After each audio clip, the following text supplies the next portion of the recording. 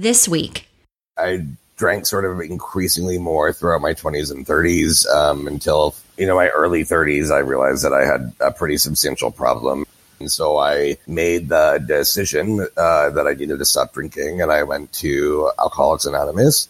And one of their tenets, one of their steps is to believe in a power greater than yourself, which was like a very new thing for me, right? When James Hampton stepped into his first Alcoholics Anonymous meeting as an atheist, being asked to find a higher power didn't come naturally. But he soon discovered an incredible sense of calm in giving over his fears and doubts to something greater than himself. Now 4 years sober, James and I talk about the ease he's found in sitting with discomfort and the faith he's grown in the power of prayer. And he reflects on his work as a high school drama teacher and the faith it gives him in the goodness of humanity. Because how do you handle challenge when you've let go of the one thing you've used to cope? You find a little faith. I'm Maren Smith, and this is Keeping Faith.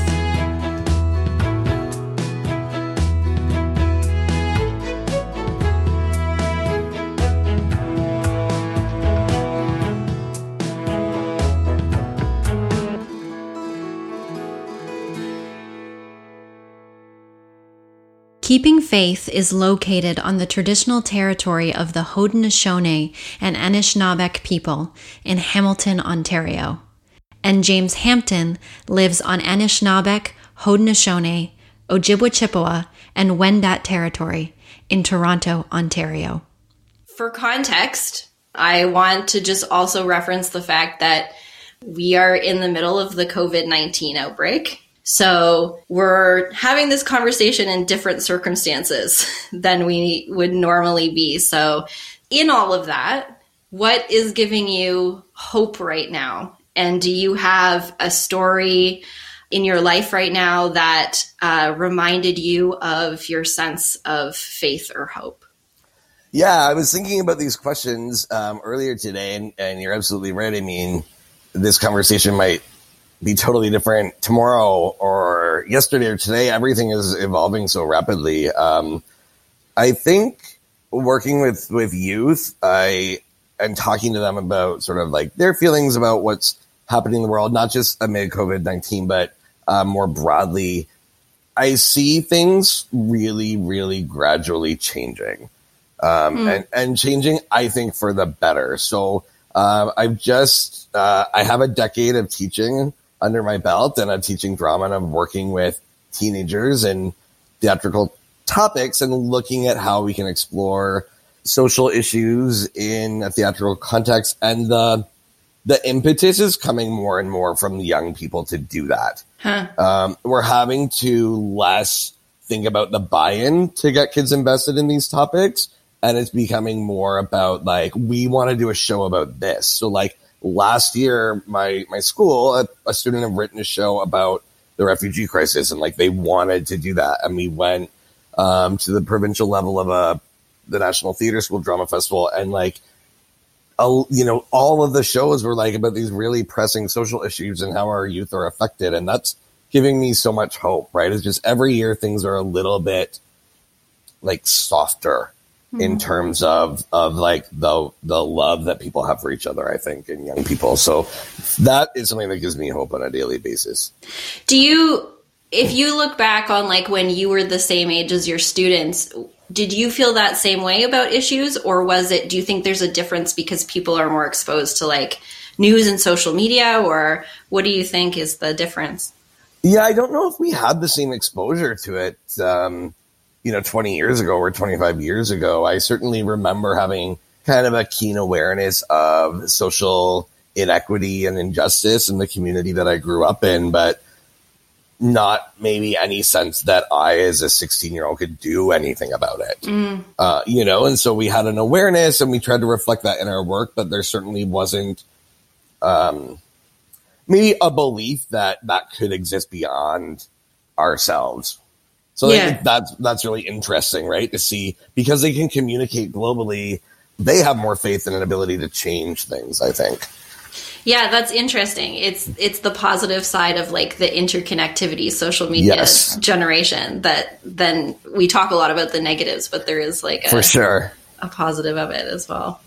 Yeah, absolutely. And it's definitely a double-edged sword. I mean, there's also, I think, and I see with, I mean, not just young people, but people of my age. I mean, there's a mental toll that the constant exposure to so much trauma takes, and that's certainly not to make that trauma my own or make it about myself, but it is hard to live in a world where we are hearing about devastating things happening all the time. Yeah, it's true. It's that second degree of trauma by association, perhaps. Maybe, yeah.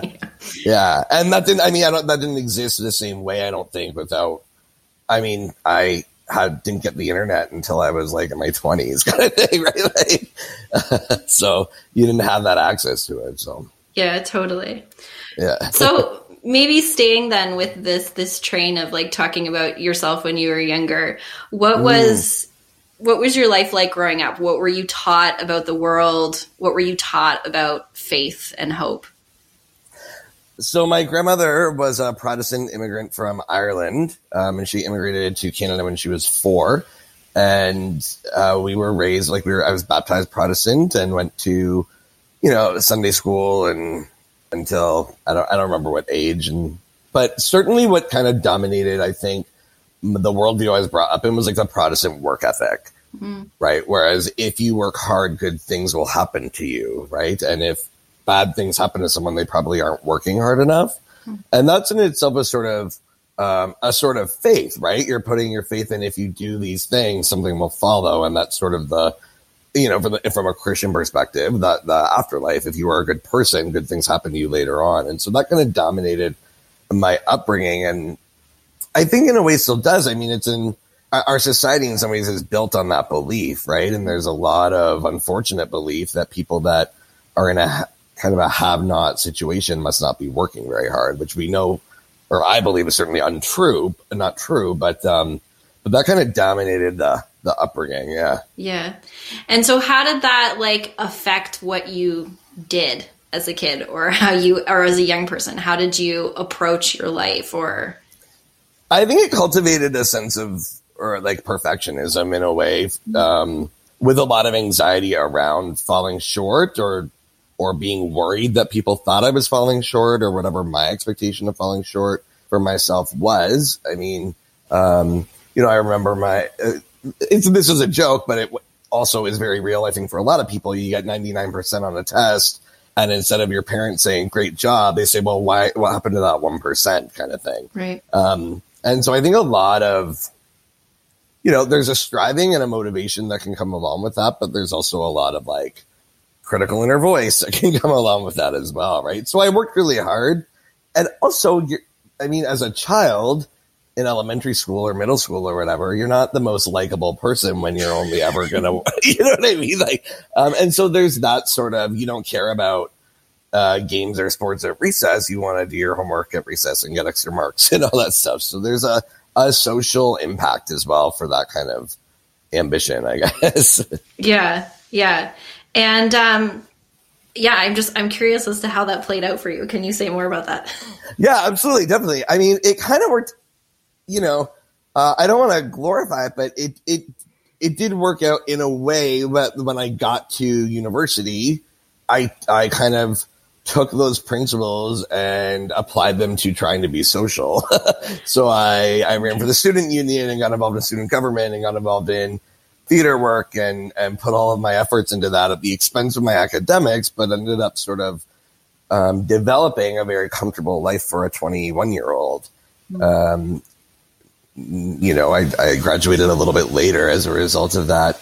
But yeah, I did. And then I worked really hard. I went to teachers college, and then I covered maternity leaves and teaching and did 6 extracurriculars a year. And then that got me a permanent job, and all those things kind of worked out. And then, but I also am unable to sort of ignore the role of being a white male may have like played in that as well, so there's something to be said for that. I was like a privilege. I grew up in like a middle to upper class home, right? 2 parents, 2 kids, 2 cars.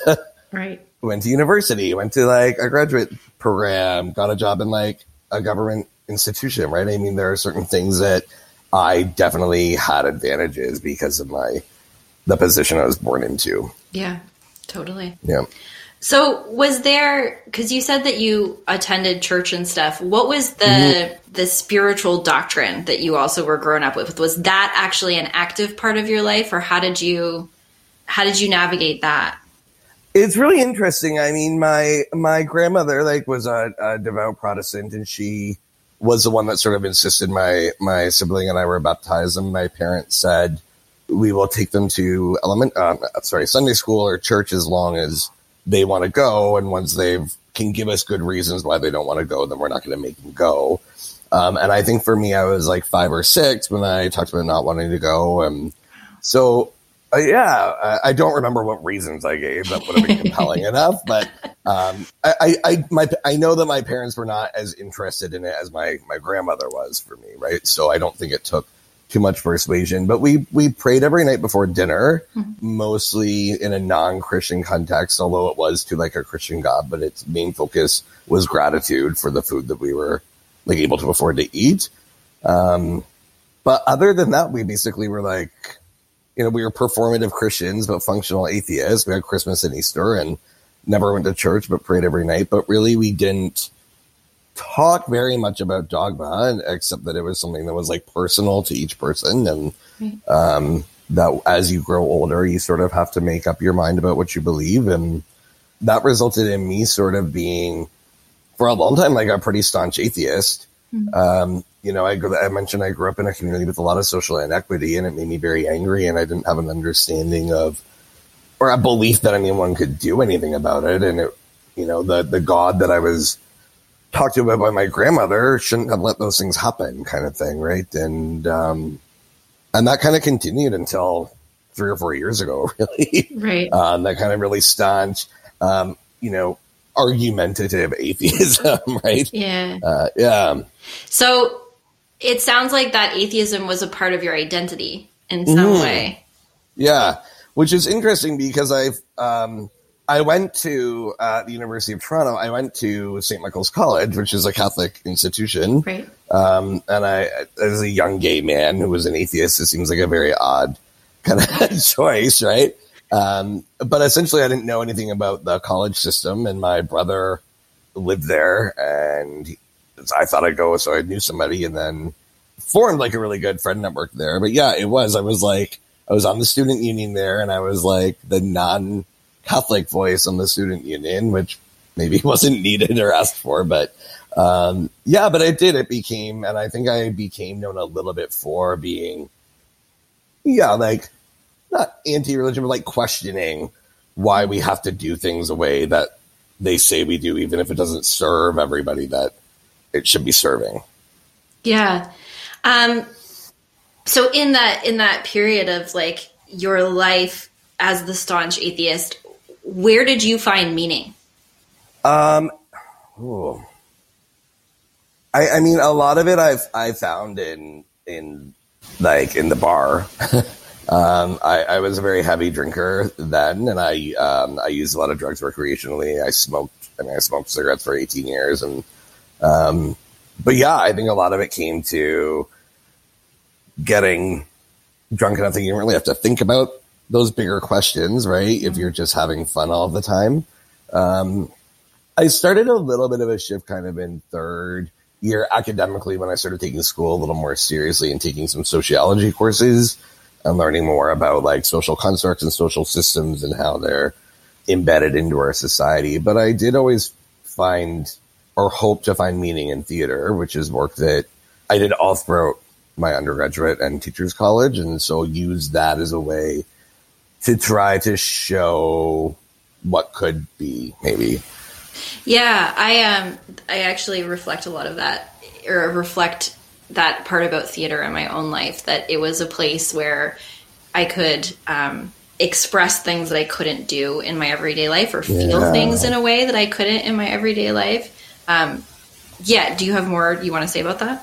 I think for sure. I mean, in a way, it gives a sense of control, right? Especially if you're in an acting or any kind of creative or directorial capacity where you can you can identify something you want to explore and then look at. For me, I always felt I had a sense of agency, right? I could have people look at things from different viewpoints. I had a friend that argued with me a lot when we worked on that company that had all of our proceeds donated to charity. And my friend would say, well, just give the money to charity. And I said, but then no one will see the show. He said, but what's the difference? And I said, well, the difference is, 100 people might feel differently about something if they see the show, and so, or one person might feel differently about something, and maybe that was enough sometimes too, right? So I think that, there's a bit of a desire for me, at least, for control, but it was also about providing different perspectives or challenging people's assumptions on what is or what can be. Yeah, it sounds like from what you said, there was a lot of meaning for you in life through kind of exploring, it is a broad term, but social justice in general. Yeah. That was a big thing for you. Definitely. And what's really interesting about that is social justice is subjective, right? I mean, morality is subjective. And so it's really interesting to, doing work in the small community I grew up in, or Toronto, or even like the suburbs where I work now. I mean, the morality between those three places that are only hours apart can be very different, right? And so you can kind of learn. I always find you kind of learn a lot about the people you work with, but also like yourself and your morality based on like exploring work, right? That has social justice themes. Yeah. So is that still important for you in the work that you do now? It is. As an educator, I feel I have to be careful with not indoctrinating students, right? With like, I'm telling you that this work is important. Right. So what I've been doing, like, for example, right now I'm doing we have a social justice unit in our grade 11 drama course. They do a one-act play, but I give them a questionnaire right at the start of the semester. Like, what kind of issues are you interested in? What makes you comfortable? What makes you uncomfortable? What character would you not play? And then I pick shows and kind of cast around that. So it hopefully gives them a feeling of agency. I mean, we're really good at telling people what right and wrong is and not letting them decide for themselves kind of or not letting them figure out for themselves maybe where they stand on a social issue. So it's always interesting to see the responses. But it's hard not to like, I'm not the director, right? Like it's hard to guide without forcing the hand a little bit. Yeah. But it is important to me, I think. I've always thought theater has like a really important role and really has throughout history, right, of reflecting society. And it's one of the things I love studying about dramatic literature, but is that we could learn so much about what a society was like by getting a glimpse into like the life of one family living in that time, right? Yeah. Yeah. Or what was important to people or what people felt was important to tell as a story. Yes. Yeah, for sure. Yeah. And so much of the time, the like playwrights were the edge pushers. Yeah, definitely. In their society too. So, yeah.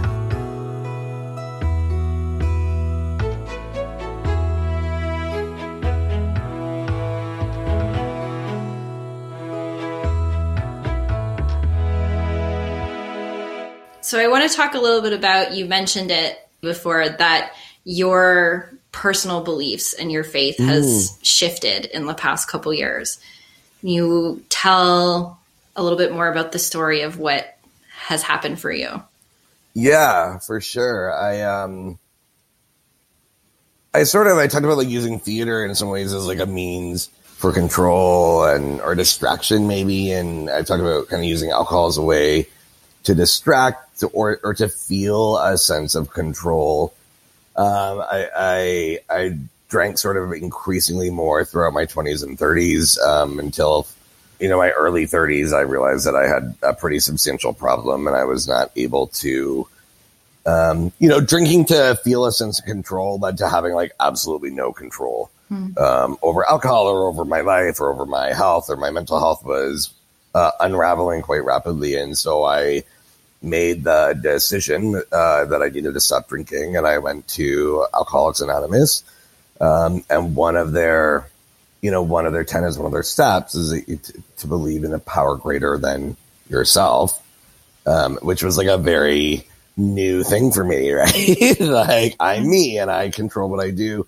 And so I think that there are so many ways to look at that. And a lot of people maybe look at that as like, a God or a Christian God, or the program refers to it as like a God of your own understanding. And for me, all it was realizing that I was not in control of anything. I'm not in control of what's happening in the world around me, and I'm not in control of what's happening to me. And that can be a very like scary realization, but it was also kind of liberating, because what it eventually resulted in, it took several years of like, prayer and work and meditation, was that my anxiety went down drastically when I realized that I wasn't responsible for everything that was going to happen to me ever. Right. And I'm not that I'm abdicating personal responsibility, but that I can control it, and that it wasn't about the outcome being okay. It was about learning how to be prepared for the outcome, regardless of what it is. So like, for example, when I was doing these lung tests for my allergies, and I had smoked for 18 years. So they were also checking for lung tumors. Right. And I was, 5 years ago, I would have been literally shaking on the floor, terrified of just getting the test done. And I was like, well, okay, like that would be terrible, but I will work through that, I guess to me, that's like my faith. It's like, I know that whether or not everything's okay, or whatever standard okay is, like I will be able to navigate it. Yeah. One of the beliefs that I have is that healing in any way, I think, is an act of faith. You have to believe that change is possible. Absolutely. And you have to believe that growth is possible.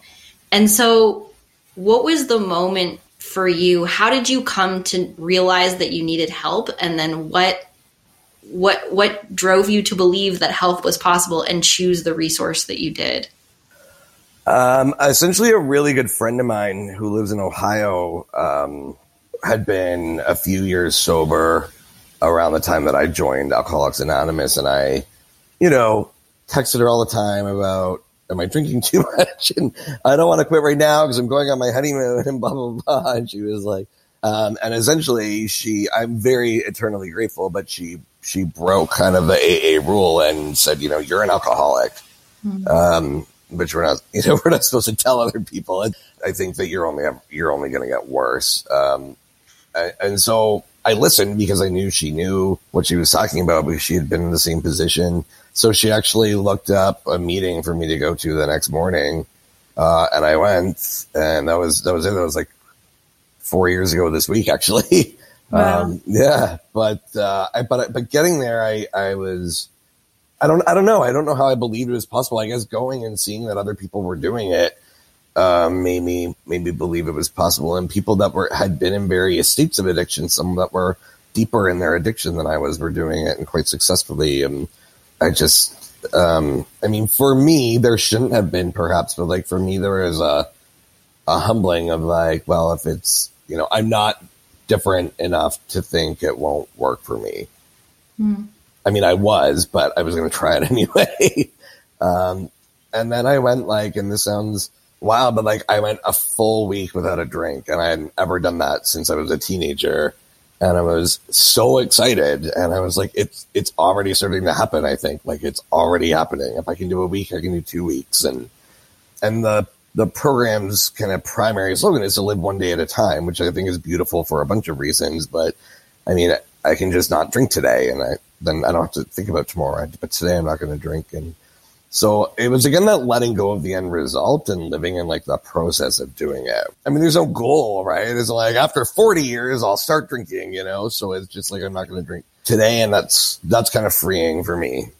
Yeah.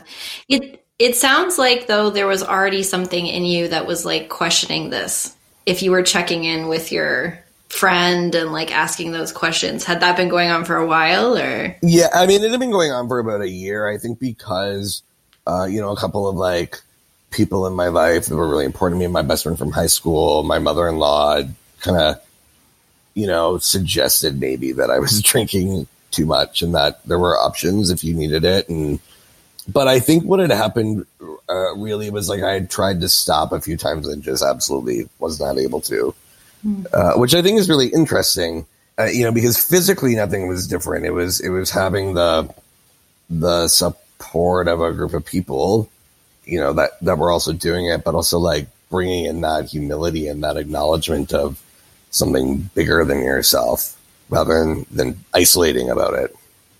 Yeah, totally. Yeah.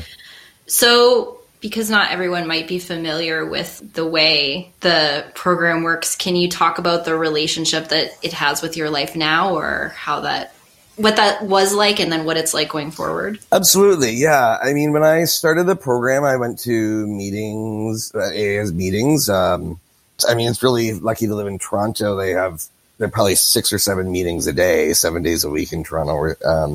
A really active recovery community here. I probably went to 3 or 4 meetings a week.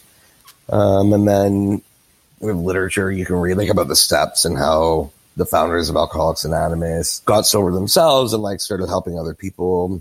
Most people recommend getting a sponsor, which is someone who's been sober for longer than you, to like answer your questions and help you out. And I did that. He's great. Still in touch with him. I kind of do a lot of that advocates for daily prayer and meditation, and daily meditation was something I've been doing already, but prayer was very new to me, aside from what I mentioned earlier, that kind of performative Christianity at the dinner table, right?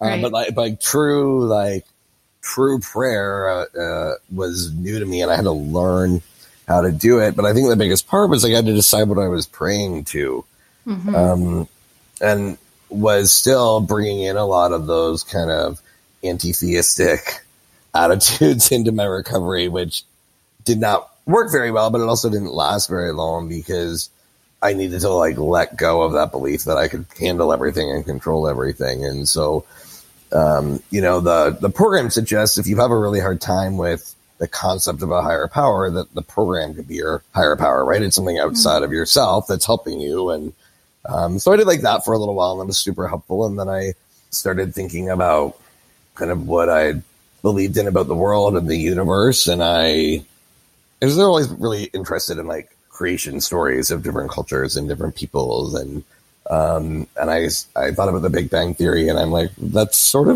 really just another creation story, right? And it's kind of an interesting, it just doesn't have a deity, maybe, or a person attached to it. But then, so I started reading into that because I thought it was really interesting. And then I started reading about all the energy that was left over from the Big Bang Theory, that they don't really know what happened to it, but they know it's here. And I was like, I think that's really beautiful that there's all this sort of universal energy around us all of the time that's maybe supporting us or influencing us in like gentle ways. And that kind of became my higher power. Like it's here and it's shaping the way the world is. And that's sort of where I wound up with my belief system. Yeah. Yeah. It's been really interesting. Yeah. Yeah. Can you talk a little bit more about what your daily like meditation prayer looks like? Absolutely. So kind of my meditation practice that pre-existed my recovery was focused on like mindfulness and anxiety, which I still practice. Often that is 1 or 2 minutes in the morning while the coffee pot's filling up. I do like power poses and meditate in the kitchen, which is just like the best way to start my morning. I can't even explain to you. And then the other one is end of the day, I get home, I do my workout, and I sit on my mat and I meditate for as long as I have. Usually I try to go for like, whatever I have until I have to start dinner. But ideal time is like 20 minutes for me, but it doesn't happen very often. And now, depending on my day, that's focused either on kind of my mindfulness and letting my day go, or it's focused more on a spiritual practice, like a loving kindness meditation, which kind of comes out of Buddhism. And kind of like trying to feel a connection with my higher power. I like to have the windows open, even if it's wintertime, and just hear the wind or the birds or whatever, and get reminded that there's all this other stuff that is not me, that is beautiful and that is there. And I'm allowed to just sit and listen to it for a while if I want to. If I need a more I guess my prayer practice is a nighttime ritual for me when I get like at bedtime, and it's sort of just a connection. I do a few things with that'll be depending on the day I've had, but generally it makes up 3 modules. I express gratitude. I say prayers for people, like in a way that is not in a way that I'm trying to control outcomes, but that is like sending my loving kindness to them, or just hoping the universe offers them whatever it is that they're needing. And then I do kind of a daily review, or what we sometimes call like in program, like an inventory, right? Like what went really well today and what that we would like to keep working on for tomorrow. And that's a big part of keeping my faith active, is that like tomorrow can always be different and better, and you can always heal and recover and grow. And that doesn't mean today is a write-off, but it means there's always opportunity for things to improve, even if you had a great day, right? Yeah. That past performance doesn't predict future outcomes. Right. Yeah, exactly. Yeah. Yeah. So that's been huge for me. And like, I usually, now it's like a lullaby for me. Like I fall asleep right while I'm finishing up, kind of thing. It's lovely. It's like the best way to go to bed for me anyway. Yeah. Yeah, for sure. I'm curious about how the stuff that you've been practicing in your own life has translated into your work. You've talked a bit about your work as a teacher, but you've become a life coach, and you work as a life coach. For sure. So how has your process of recovery and your own sort of spiritual growth impacted both those areas of your work?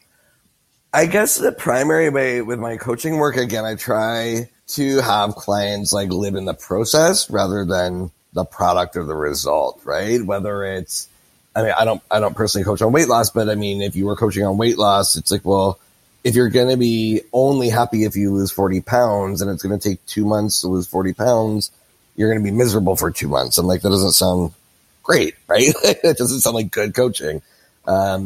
So I try to focus on like living in the process of what you're doing, right? So one of my authors is a writer, a novelist who's, turning her novella into a novel and very focused on getting the novel published and getting it done. And I said, okay, but are you enjoying writing your book, right? Like, no, I want to get it done. I'm like, well, let's find ways to make you enjoy it. And so for me, it's sort of that correlation to like letting go of the control, or like letting go of what is going to happen later and finding a way to be like, what am I doing now? And can I be at peace with it? And can I like it?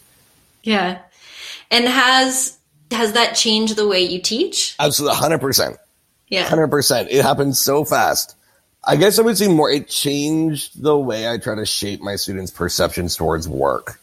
Right? Especially in the drama room, right? Where they're very product oriented. Well, when's our final performance? Well, what's this up? When do we have to have our lines memorized? And when I said, well, like, we're just going to try an activity that's like based on your script today and like see what we find from that. And so it's hard to get. School is still very much, and it's shifting, but slowly, but like it is a product or outcome oriented organization, right? So it is hard often to shift students who've grown up in that. I mean, if you told me when I was 16 and I was as bookish as I talked about before, they're like, don't worry about the end product. We're going to like explore something today. I'd be like, well, but how is it going to help me with my end product? Right.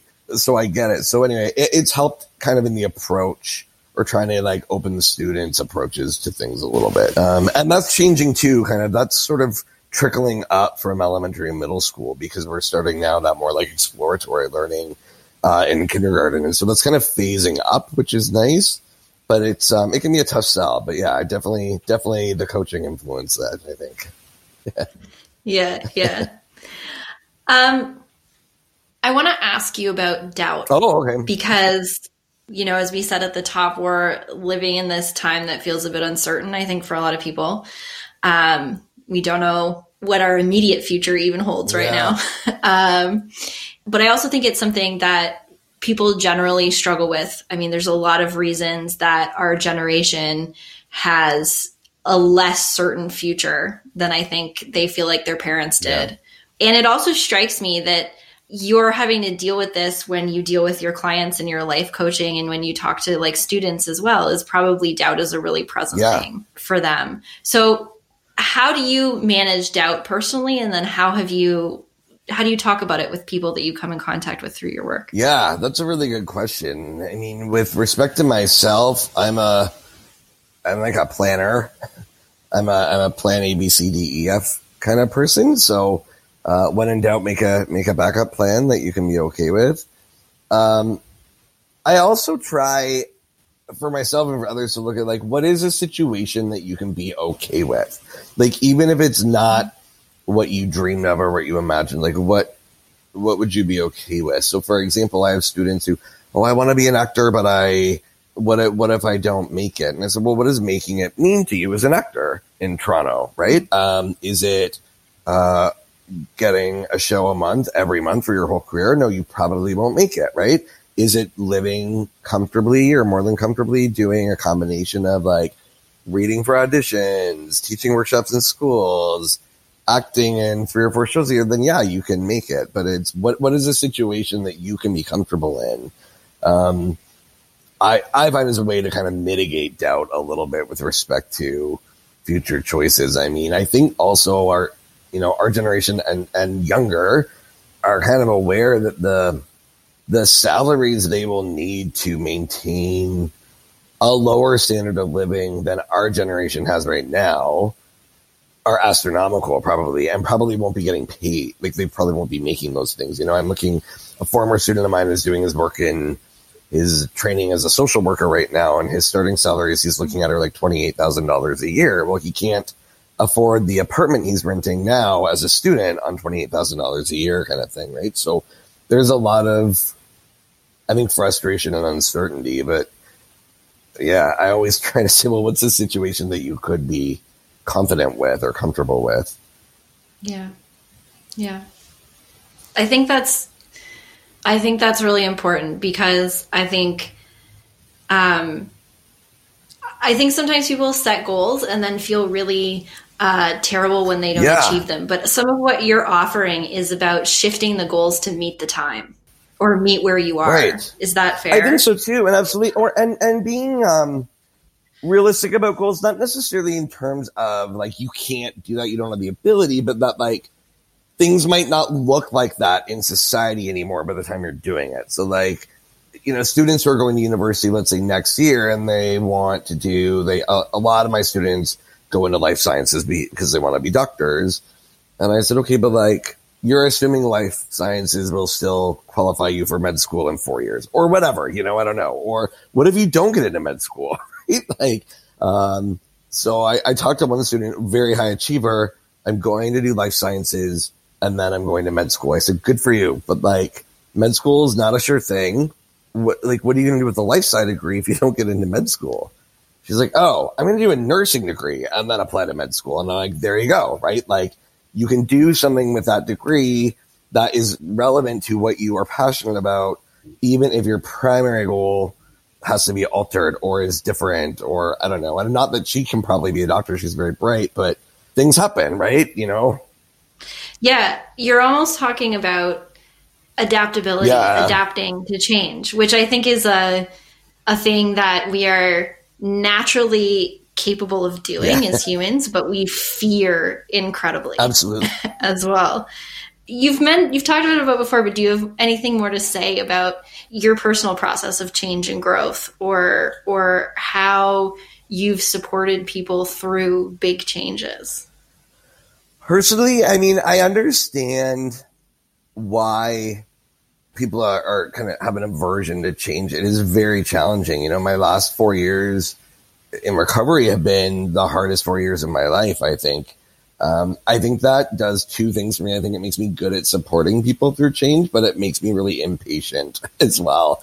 You know what I mean? So, but I mean, the change aversion is very challenging, and we're seeing a lot of it right now. I mean, look what's happening in the grocery stores, just with the possibility that things might change on Monday kind of thing, right? And I think that change is actually very difficult. And when you look at some of the research on synapses and neuroplasticity in the brain, like, it's possible, but it's hard and it takes time, and it is quite physically often like uncomfortable, as like the changes are also happening kind of physiologically, right?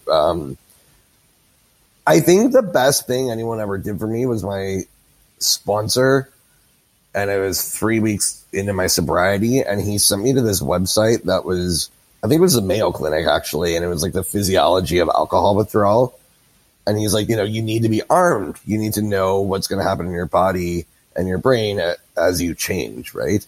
And I think that's true of like any change, like not just like of an addiction, but also changing jobs, right? I mean, there's a lot of stress management that has to happen with that, but like, and I'm rambling maybe, but it has to do too with knowing your body, right? Because stress manifests itself differently in different bodies. You know, my husband and I have very different manifestations of stress, right? And so it's not a one size fits all.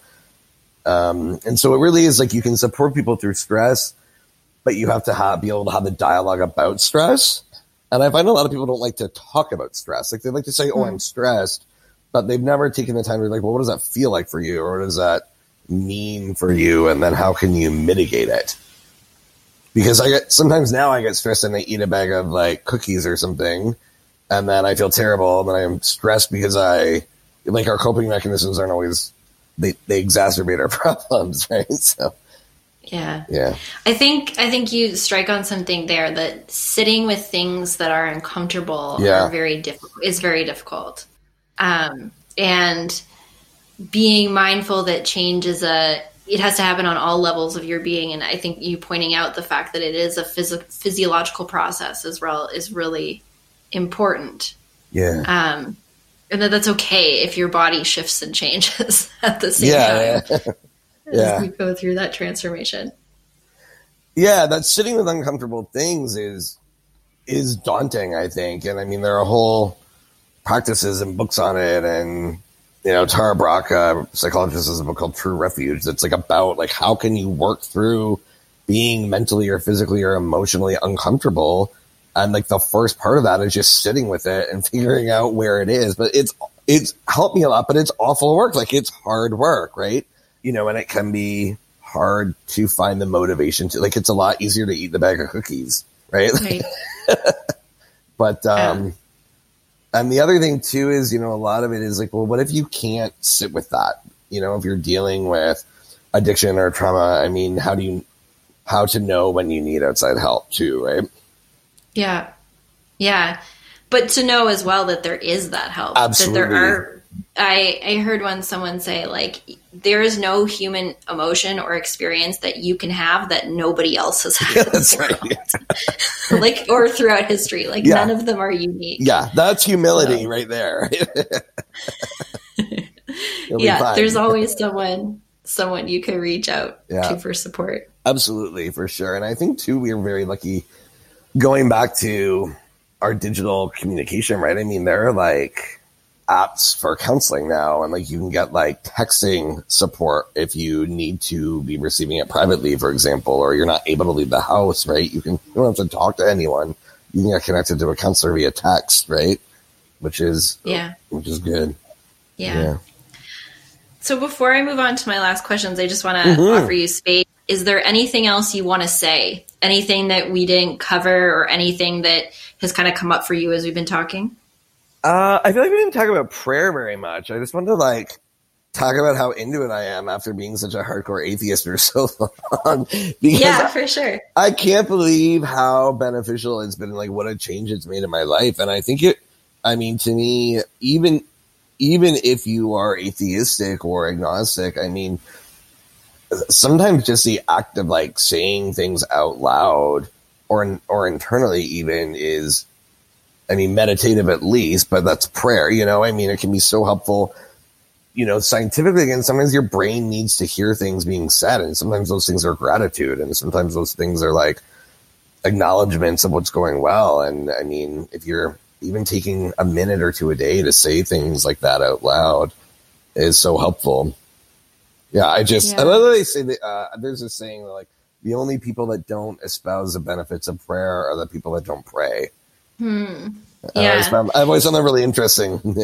And you you've talked a bit about like how what you pray to can be expansive. Yeah. Like it doesn't have to be a specific definition. Could you say a little bit more about that? One of the best things I heard in program, because I heard a lot of good advice in AA, someone told me was that if your higher power isn't big enough, just make it bigger because it's yours and it can be as big as you want it to be. But I mean, you don't need to think about it as a higher power necessarily, right? I mean, you can be thankful for, I don't know. I mean, everything, you know, that sometimes the sun is my higher power, you know, like it's just I'm so grateful for warm sun in the springtime, right? Like and it doesn't have to be the same thing every time, but I think again, there's so many benefits to acknowledging aloud good things or talking aloud challenges. Sometimes I'll be having a really hard struggle with, I don't know, like a conflict at work or with a friend. And I just kind of talk it out loud. This isn't even during prayer, just like while I'm in the shower or whatever, like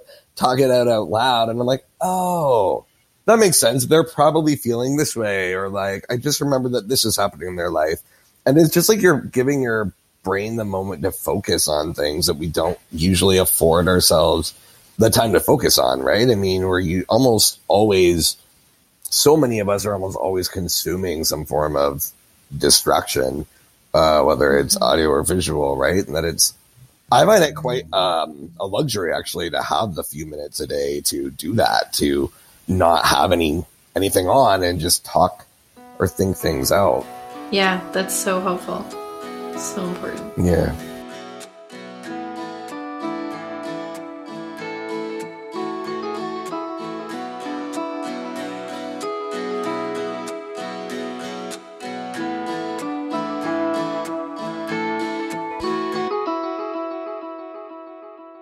Okay, so I want to ask you this question that I've asked all the people that I have interviewed, and it's about the definition of faith. Mm-hmm. So the Merriam-Webster Dictionary defines faith in 3 ways.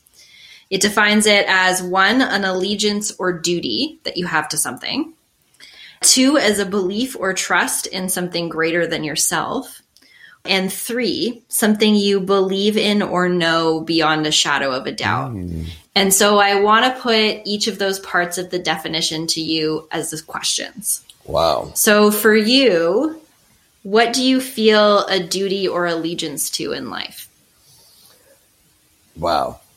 I mean, I think in a fundamental way, like my loved ones, my friends, my family, I think one though really is I've always felt an allegiance to try to help people. Like I mentioned earlier, I've had a privileged upbringing in life and I'm fortunate to be in a good situation. And like, I really do think that it is our duty to help people when we can.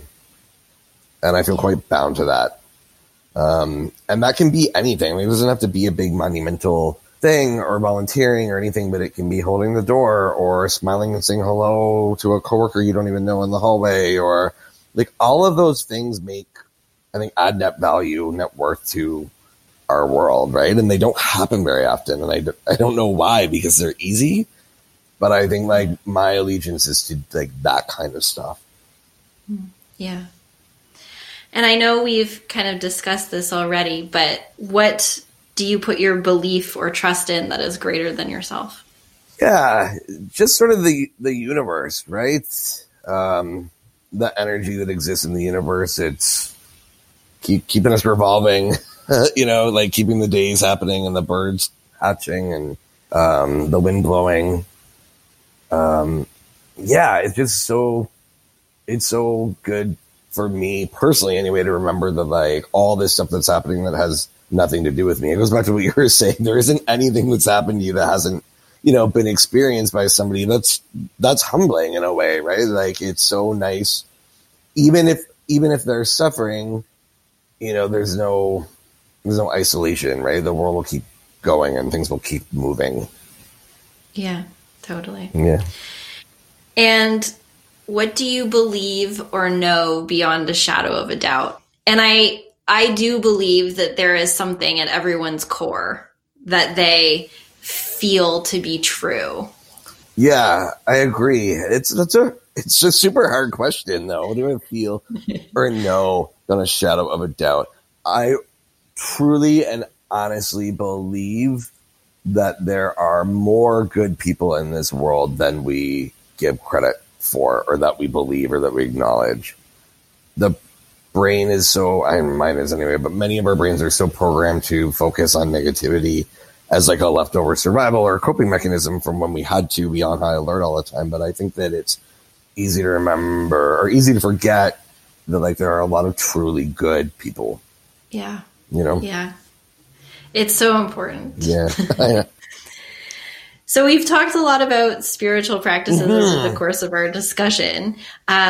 Is there a specific one that you want to highlight or talk about? I thought I would talk through, like, in a little more detail, my nightly prayer practice.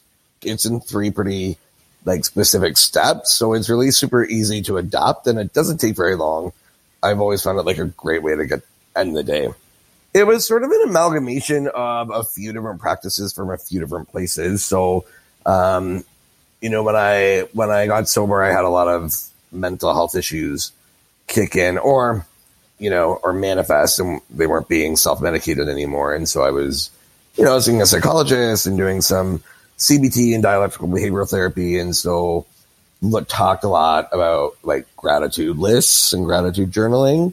And then one is sort of like an AA tool. It's like a check-in daily inventory about, like, how did your day go, you know? And the third one, I just was sort of like that Buddhist loving kindness thing. Like, I want to send some love. I know this person's had a hard day. So I just kind of like amalgamated them into a nightly practice that I like, for me anyway, is like very comprehensive in terms of like going through my day, but it's super quick. Yeah. I don't write it down. I say it aloud. Some people, when I started doing it, I wrote it down, like in a journal beside my bed, but I found I'm kind of doing it every day for several years. So I'm doing it louder in my head. But, when I started, I wrote it down because if I needed to during the day, I could go back and like look at those gratitude things again. Yeah. Yeah. You've talked a little bit about this already, but how has it helped you? What does it mean to you? I think the gratitude's important because even if, or when I was sort of like in the throes of depression, or, you know, it felt like my life got a lot harder after I quit drinking in some ways, it still forced me to identify, like, process again, right? Like what's actually still going well, even though all this stuff is hard and I don't know what the end is going to look like. Right. And because the thing about addiction recovery is you never know what the end is going to look like, because if I drink when I'm 50, then I'm back in my illness, you know? So, it helped me kind of stay grounded in the process rather than worrying about what the rest of my sobriety would look like or wouldn't look like or whatever. And that was really helpful. And just getting the loving kindness out of people helped me stop thinking about myself. Like, addiction is, you know, a lot of self-centered behavior when you're active in addiction, but by necessity in recovery, a lot of need to focus on yourself as well. So it helped me to get that focus away from me for a few minutes a day, at least. Yeah. And then how does it help you now? Because you've continued it. I think it's become so cyclical in terms of being perpetually self-fulfilling. Like, it's more like I notice it if I don't do it. But a lot of the same things, I mean, we say in recovery, like, you quit using your substance, but your behaviors don't just go away after that, right? So I still have a tendency maybe to be focused on me instead of others, or to not acknowledge my part in things and how I could have done things differently the next day. It's a really good, just like, keep me on track daily tune-up. And I mean, gratitude's important for me too. I have like the propensity, I have a negative brain, so it's pretty good for me to acknowledge a few items every day that I'm grateful for. Yeah. Yeah. That's great. Yeah. Thanks. Yeah, thank you.